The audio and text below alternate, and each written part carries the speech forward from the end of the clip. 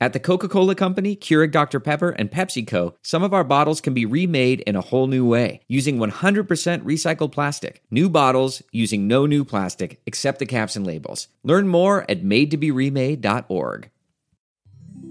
Support for this show comes from Atlassian. Atlassian software like Jira, Confluence, and Loom help power global collaboration for all teams so they can accomplish everything that's impossible alone. Because individually, we're great, but together, we're so much better. Learn how to unleash the potential of your team at Atlassian.com. That's Atlassian.com. Atlassian.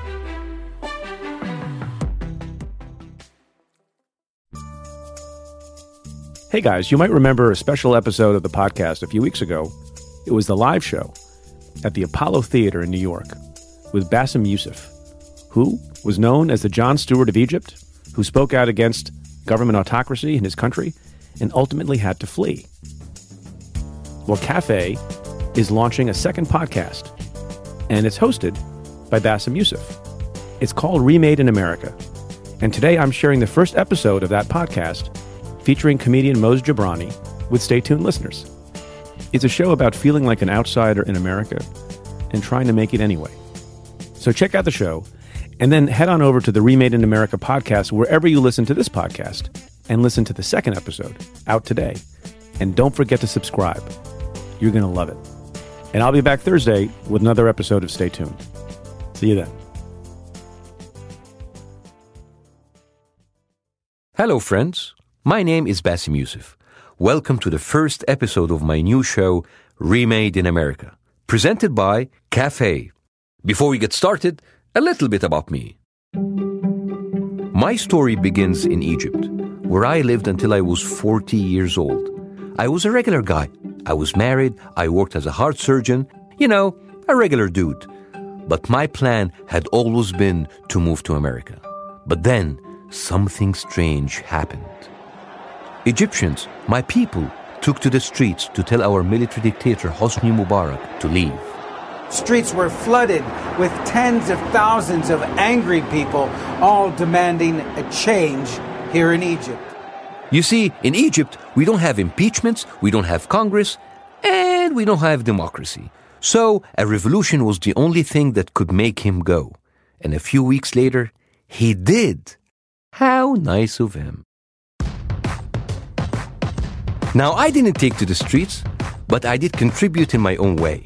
I made short videos about Egypt's revolution. I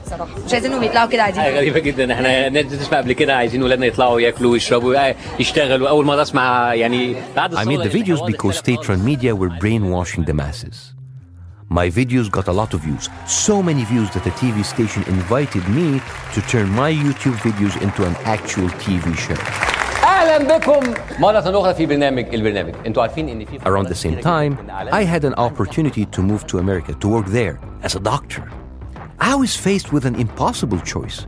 Even though I had wanted to move to America for the longest time, my country needed my show.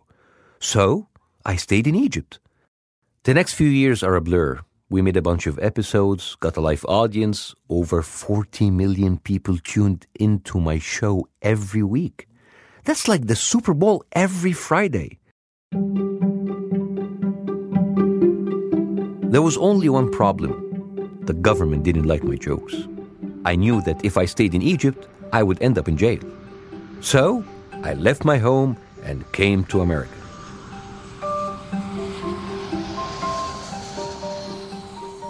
Why am I doing a podcast? Honestly, I felt like an outsider in Egypt.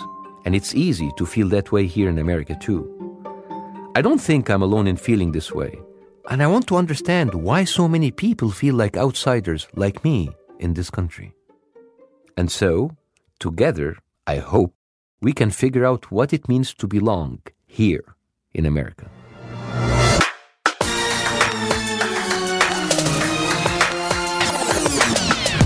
I'm Bassem Youssef, and this is Remade in America, presented by Cafe.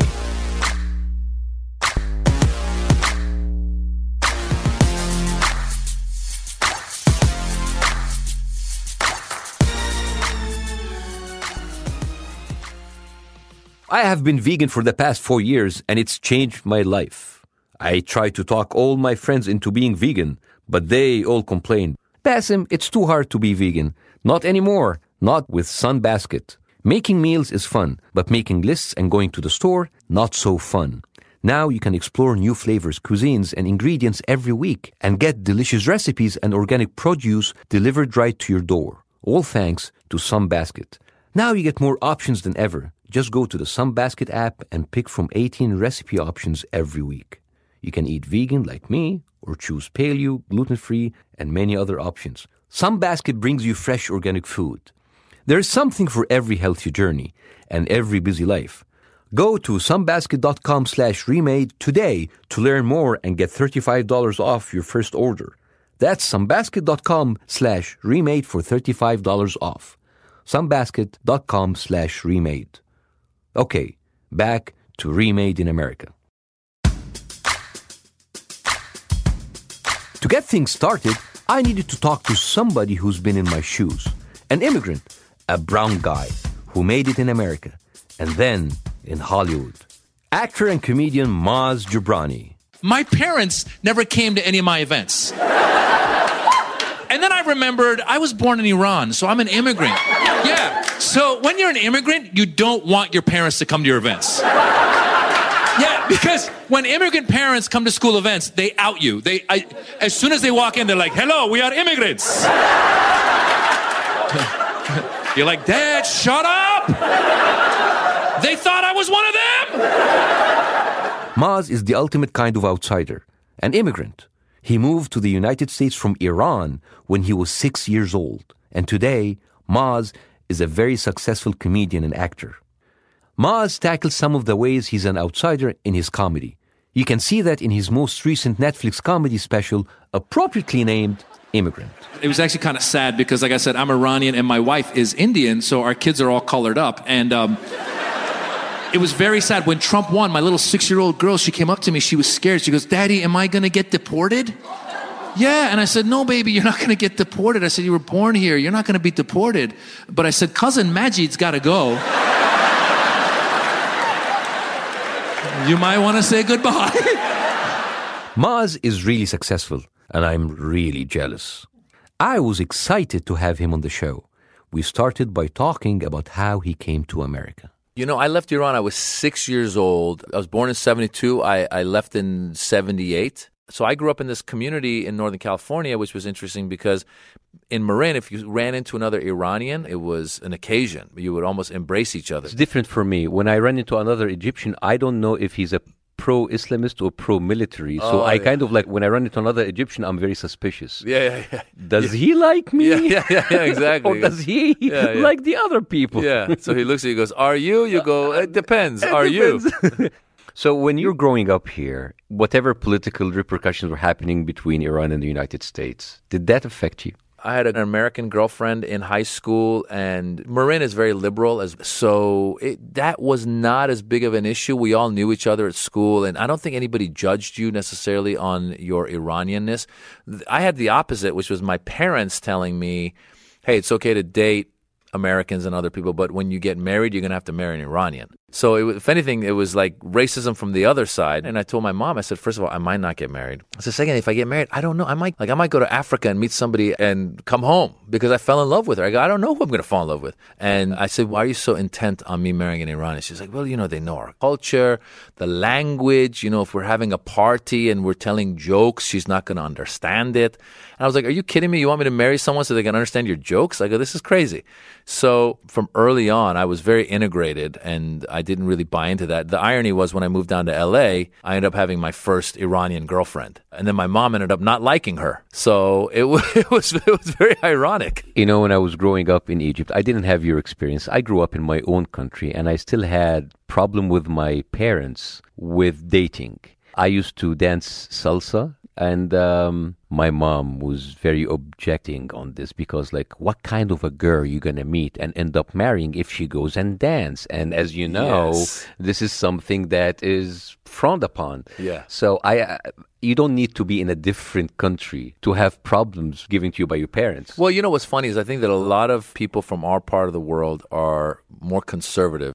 So I can't imagine getting up from your country that you've lived in for 40, 45 years and going to another completely different country, not even speaking the language, not knowing if you're going to go back. So there's a lot of stuff that I understand why they would have a hard time. It wasn't like they were excited and they were like, oh, we've done everything we can in Iran, now we're going to America. Like, it wasn't that. It was more like, oh shit, there's a revolution, we got to go.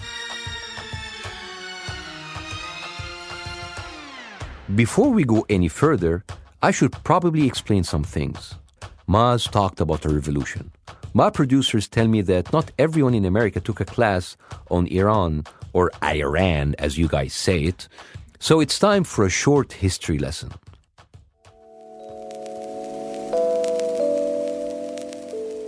For thousands of years, Iran was ruled by kings. They called themselves Shahs. The problem is, people were not very happy. It was oppressive, it was a dictatorship, there was no democracy, and they kept all the money and power. Reminds me of home.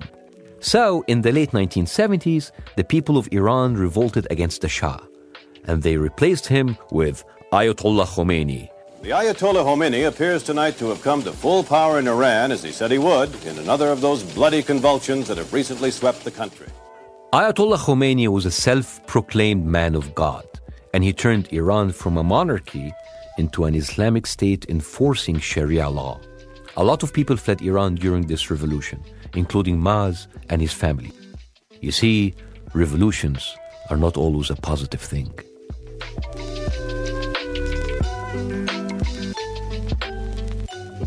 As I tried to navigate America, and especially as I tried to figure out how to translate my career as a TV host in Egypt to doing TV and movies here, I have to say, it's really tough to be a brown guy in Hollywood.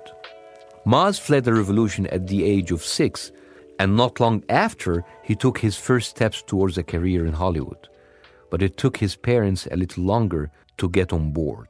You know, when I was 12 years old in Marin County, I auditioned for my junior high school's musical. I had become a big fan of Eddie Murphy as a kid, so I wanted to be like him. I love funny people. Somebody goes, there's a play happening, and there's all the pretty girls are doing it, and let's go try it. I go, I audition, I get in, I get on stage. I love being on stage. I'm 12 years old, I love being on stage. So from then on, I did plays all the way through high school, and every time I would do plays, the director of the school play would tell my parents, hey, he's got something. And my parents would nod or whatever, and then they get in the car, and my dad would be like, that bitch is crazy. You know, you're going to be a doctor, you know, you're going to be a lawyer. You're Khosrow Jobrani's son. Like that, you know what I'm saying? So one time when he knew I wanted to be an actor, he was trying to talk me out of it. And he's like, son, you know, you're not going to succeed in Hollywood. I swear to God, he goes, because we're not Jewish. He goes, you need to be Jewish to succeed in Hollywood. So you should think about lawyer or doctor. I was like, but they're Jewish too. Yeah. And so I went to college. I went to undergrad at UC Berkeley. And originally I studied political science because I had been convinced that I should be a lawyer by my parents. And my mom had even said, listen, if you want to tell jokes and do plays, just do it on the weekends. And I said, okay, that's a good compromise. So I studied poli-sci undergrad. Then my junior year, I go to Italy to study abroad. While I'm there, there's a professor. I love what he does. And I think to myself, maybe I'll be a professor. That's a good compromise because that's a job that I think in the community will be looked upon with respect. But also I get to be in front of people and talk about ideas. I go, that's a good compromise. And you can practice your jokes on students who cannot heckle you. Throw some jokes in the middle, right? So then I come back to America and I tell my mom I'm going to be a professor, and she loses her mind. She goes, are you crazy? There's no work for professors. You go, how do you know the job market for professors? Then I get into UCLA for the graduate school to get my PhD in poli-sci, but right away I start doing plays again in the theater department. And I feel alive when I'm doing plays at night. And then when I go to class in the morning at the poli-sci class, I'm just like, this isn't for me. And at one point, they even take it one step further. They go, being a professor isn't about lecturing, it's about publishing. You have to keep coming up with books. So publish or perish. And I said, you know what? I'm going to perish. I'm out of here. So I dropped out. And that's when my mom thought I'd lost my mind. See, she was there with my grandmother, and they go, listen, you did not do lawyer, you did not do professor, and they go, at least become a mechanic. I sort of, and I go, how'd you go from lawyer to mechanic? And they go, well, you know, if there's a revolution, you can go to any country and be a mechanic. You can't go to any country and be an actor. And I was like, you know what? That's pretty deep. But that's someone who came from a revolution, thinking like you should have a job that you can do anywhere in the world. Be honest with you, listen, when the whole Muslim ban thing, people were saying Muslim ban, they asked me, are you afraid of Muslim ban? I go, I'm not afraid personally of the Muslim ban because the honest truth is, I'm really not that religious, okay? I'm not that religious. Like, I was born in Iran, but I'm not really religious, okay? Like, I'm not really Muslim. I'm more like Muslim-ish. You know what I'm saying? Like, this is how Muslim I am. Like, I could play a Muslim in a movie, you'd go see it, you'd believe it. Right? You go to a movie, you see me on the screen, Allahu Akbar! But, oh, he's good, look at that, wow. Oh, he speaks the language. Wow. When I first started stand-up, there wasn't any other Iranian comedians. I was probably in a lineup of 10, 15 comedians. I was always very unique because I was talking about my experience being Iranian in America. I have two observations. First of all, you've done a lot of acting. And second, you didn't actually just play terrorist. Yeah, it was a variety. But again, you're still typecast. So I started getting a couple terrorist parts. And then Chuck Norris did a movie of the week called The President's Man, A Line in the Sand. There I played a terrorist. And in all honesty, I hated it. I really didn't like it. And I realized, wow, they're going to send me out for these parts because I'm Iranian. So I did that. And after the Chuck Norris movie, I said, I don't want to do any more terrorist parts. Because at that point, I'd done 2 terrorist parts. I said, no more. And my agents were like, okay. And then the TV show 24 called. And they were like, listen, it's a terrorist. And I was like, no. And they go, but he changes his mind halfway through the mission. And I go, ooh, the ambivalent terrorist. I like that. That's kind of layered.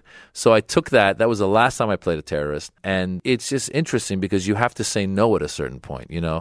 A lot of times it works. Like, one of the best words in Hollywood, they say, is to say no. I don't want to do terrorist parts. Well, it did work, and you now have a very successful career in acting. And it's kind of like, I need you to make it even bigger because that gives me hope. Because if you don't get your own big blockbuster, when I'm going to have mine? You're still in my way. I need to move you out of my way so they come to me. People go, when do you make it? When is the night? When is the day? What was the thing that made you realize you made it? And I go, you know, in movies you have in your mind that like you're walking down the street and someone goes, I'm going to make you a star. But in reality, it's a series of days and nights and projects where you make it and make it and make it. And you really don't know what that project is going to be.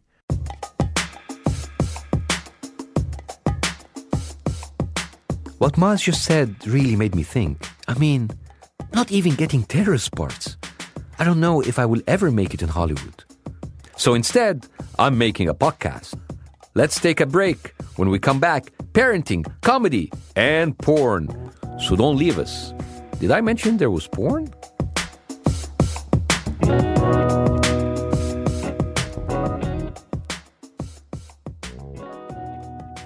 I wish I'd known about ZipRecruiter when I was hiring my podcast team.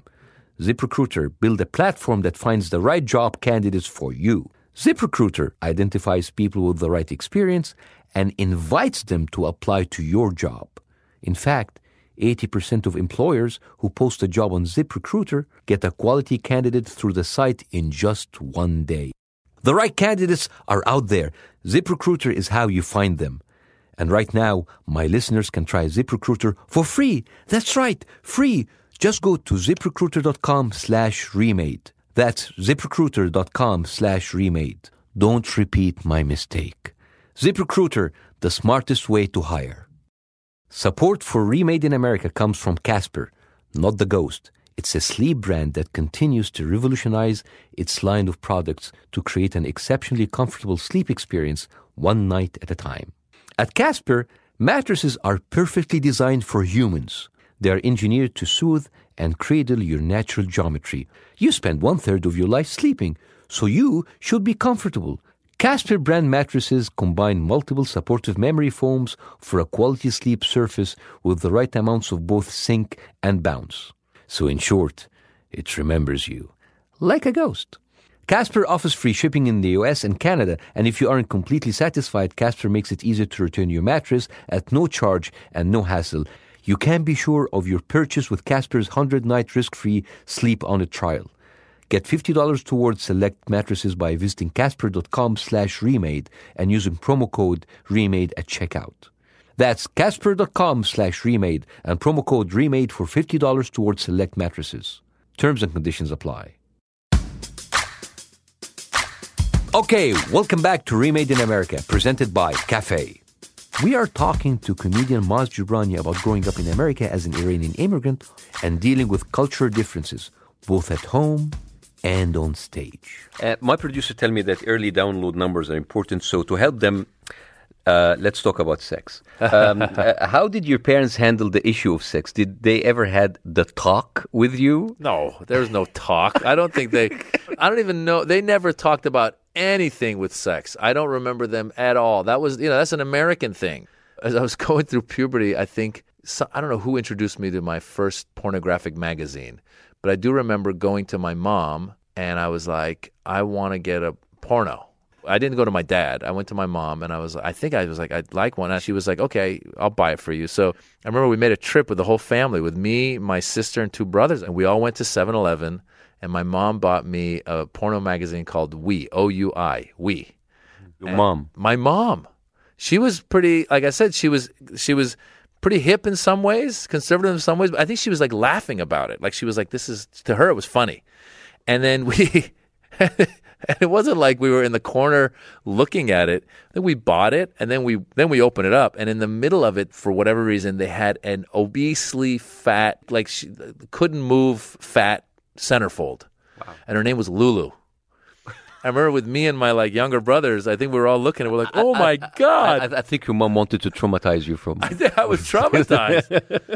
By the way, we're not fat shaming anyone. We're just talking about the expected standards. And then I remember a friend of mine found 2 grocery bags of Playboys that someone had left out for the garbage to take. That is treasure. So he gave me one of those. And so that, again, became like my little, stock of Playboys. And then after a while, I think we were in the 7th grade. He and I both started talking about the fact that we have all these Playboys. So then the other guys in our class were like, well, you got to share it, man. So we brought those to school and we were selling them for like $5 a pop. That was my sex education, was Playboys and obesely fat women in that magazine. People look at the Middle East as this conservative place who have very strict rules about sex and sexuality and everything. But everybody now is talking about the underground, behind the closed doors in Iran, in Saudi Arabia, even in Egypt. Yeah. I mean, there's Iran have a huge liberal population, but they're doing everything behind closed doors. Yeah. I think my mom, I've seen my mom over the years become more and more open-minded. But it's amazing how as a community, I still see it. I mean, I do stand-up, I do jokes sometimes where I can't believe, I was doing jokes that were pro-gay marriage. Let people be themselves. And I've had people at my comedy show comment, it was a joke that talked about Caitlyn Jenner and sex change and all that stuff. And I said, I support that. Anybody wants to do whatever they want, let them do it. And I've had people in the audience, one lady at one show was like, that's disgusting. And I was like, are you kidding me? And that lady might not be religious conservative, but she found that offensive to her. It was an Iranian Jewish event. And so not only are you Iranian, which means you're probably, if you look at it in the bigger picture, a lot of Americans don't like you. You're Jewish, which means you've been persecuted, and yet you're willing to judge a gay person or someone who wants to change their sexuality. It's I don't get that. And I've had it also with Iranian Muslims. I'm not just saying it was just the Jewish part. I think that people that have it in their minds that grow up in conservative cultures, they sometimes, again, don't think about the irony that, wow, I've been persecuted in this country, and yet I'm willing to judge other people and persecute them. So you're touching about something here being criticized for being, in their opinion, not appropriate, whether it was a pro-gay joke or maybe certain language. Profanity, right. Profanity. And on my show, they will leave the bigger picture, they will ignore it, and they will attack you for profanity. It's that is not acceptable. Yeah. You had that. I feel the judgment. I think our parents do a good job of instilling in us this judgment of the community. So I remember growing up and my dad would say, you're Khosrow Jobrani's son. You can't be seen doing this or that. You have a name in the community. So you feel like I'm being judged. I feel like everywhere I go, and we would they would take us to parties, and at the party you can't be yourself. You got to be very, hello, sir, how are you? Nice to, very nice kid. And for the most part, I was a good kid anyway, but you can't let loose in any way. Even as an adult, I don't cuss that much. But I was doing stand-up, and when you do stand-up comedy at the Comedy Store, there's a lot of comedians who are super dirty, and they'll get up there and just cuss and go really dirty and raw. I remember one night I was doing a show, and I ended up cussing a little bit, and I suddenly remembered my Iranian friend's mother had come to the show. And so then I felt really self-conscious, and I stopped my show, and I turned to them. I said, I'm so sorry. I didn't mean to cuss. I really feel bad. And the people were laughing because they're like, what's this guy's problem? I go, that's my friend's mom. I'm so sorry. This is a disgrace. And they were laughing. Yeah. And then I realized, you know what? We all know these words exist. So these people who decide to bask on that and come after you on that, then I go, you know what, man? That's an issue you got to deal with. It's actually very freeing. So when I do it in my show, when I do like I do the bit in the immigrant special where I grab my crotch, and then I make fun of what I know some of them are thinking. Some of them are going like, "Oh my God, he grabbed his balls. Why did he grab his balls?" It's just like amazing that like all your life you're trying to please someone. You're always on the outside. Yeah. Americans judge you because you are Iranian, and Iranians judge you because you're not Iranian enough. Yeah, you're not representative. You have to be representative. But you know what I remind myself sometimes? I remind myself, I go, okay, I'm 46 years old, so I'm no longer a kid. I don't have to respect any of these people. I have a mortgage. I have a friggin' mortgage. Like that's the best place to get. It's so freeing in your mind when you just go, this is who I am. And so if you like it, come. If you don't, no big deal. When I was a kid, my parents didn't think it was their job to tell me they love me. But in America, it feels like you're required to tell your kids you love them. And Maz talks about this a lot in his comedy. Immigrant dads don't play catch with anybody. I came to America 6 years old. If I went to my dad when I was 6 to ask him to play catch, if I went, hey, Dad, let's play catch. He'd be like, you're lucky you're in America. You want to play catch? I send you to Iran. You can play catch with Khomeini and Saddam Hussein. I'll be honest with you. I love being a parent, and I know it's a lot harder. I mean, there are times like, geez, I think it was just yesterday or the day before where I was kind of grumpy. And I was like, wow, why are you being so grumpy? And like everything my son would do, I was like, what are you doing? We're going on a bike, put on your helmet. Oh, what are you thinking? Like, you know, you get frustrated. But in the end, I'm on a bike ride with my son. My dad never went on a bike ride with me. That said, my father was very loving to us in terms of like, he was very generous, always gave to us, I think he gave me a lot of confidence in who I was. But the culture wasn't one of like, oh, let's go outside and kick the ball or let's go play catch. It was like, here's $20, go play. My mom used to hit us. Now she's like she's like a friend of mine. But yeah, it's I'm a little worried about the future of our kids because we coddle them a lot. And so like my son is highly sensitive. So anything that's ever said to him, he will take it personally. And he'll like, if I say something, he'll go to his mom and be like, Daddy said whatever. I forget what he did. You know what? He was farting. I think he's lactose intolerant. And he was farting. And I might have been like, woo, that stink. Oh my God. What are you, rotten? Da-da-da. You know, that's just like busting your balls, right? I mean, and I fart. I mean, it's okay. But I think. But he goes to his mom. I mean, your wife is Indian, and Indians are not known to be that easy either. Yeah. No, my wife, a lot of people, when they find out my wife's Indian, they're like, oh my God, that's so great. It's like, she must be yoga and Gandhi and peaceful. I go, I go, she's like the Indian Joe Pesci. She cusses. She gets upset. She's type A, and I'm a lot more laid back, and so we actually work well together in that sense. But yeah, there's a fine line, as you know, about discipline and responsibility and all that, and also telling them that you love them. So I try as much as I can to remind myself, you know, I'm 46 years old, so sometimes I'm just tired. I just want to sit there in front of the television and watch people argue with each other on CNN or whatever it is. But then the kid will come in the room and I go, okay, let me pay attention to my son or daughter. And in the end, it's actually great. I tell people that don't have kids, I say it's almost like you get to relive your childhood.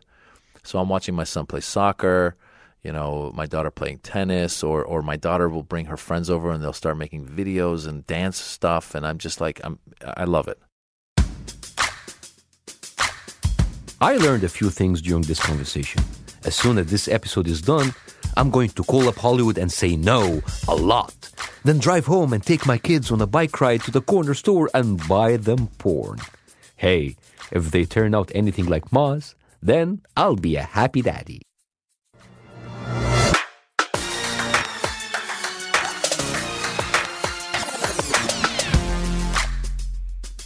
Remade in America will be back next week. In the meantime, I could use your help figuring out what to talk about next.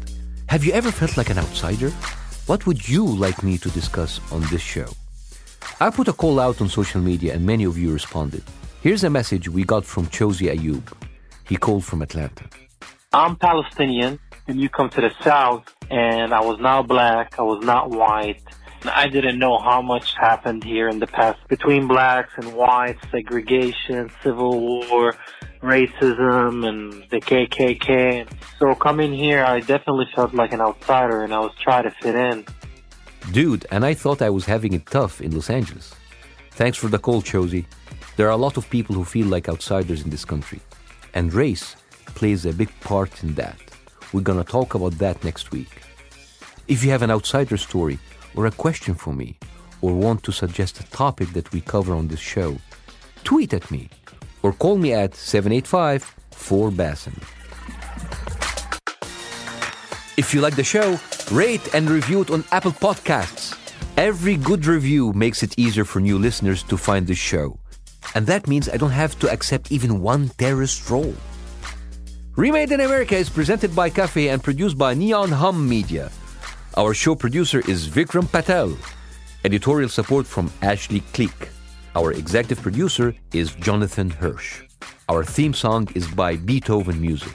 And special thanks to Jeff Eisenman and Brian Carmel. I'm Bassem Youssef. Talk to you soon.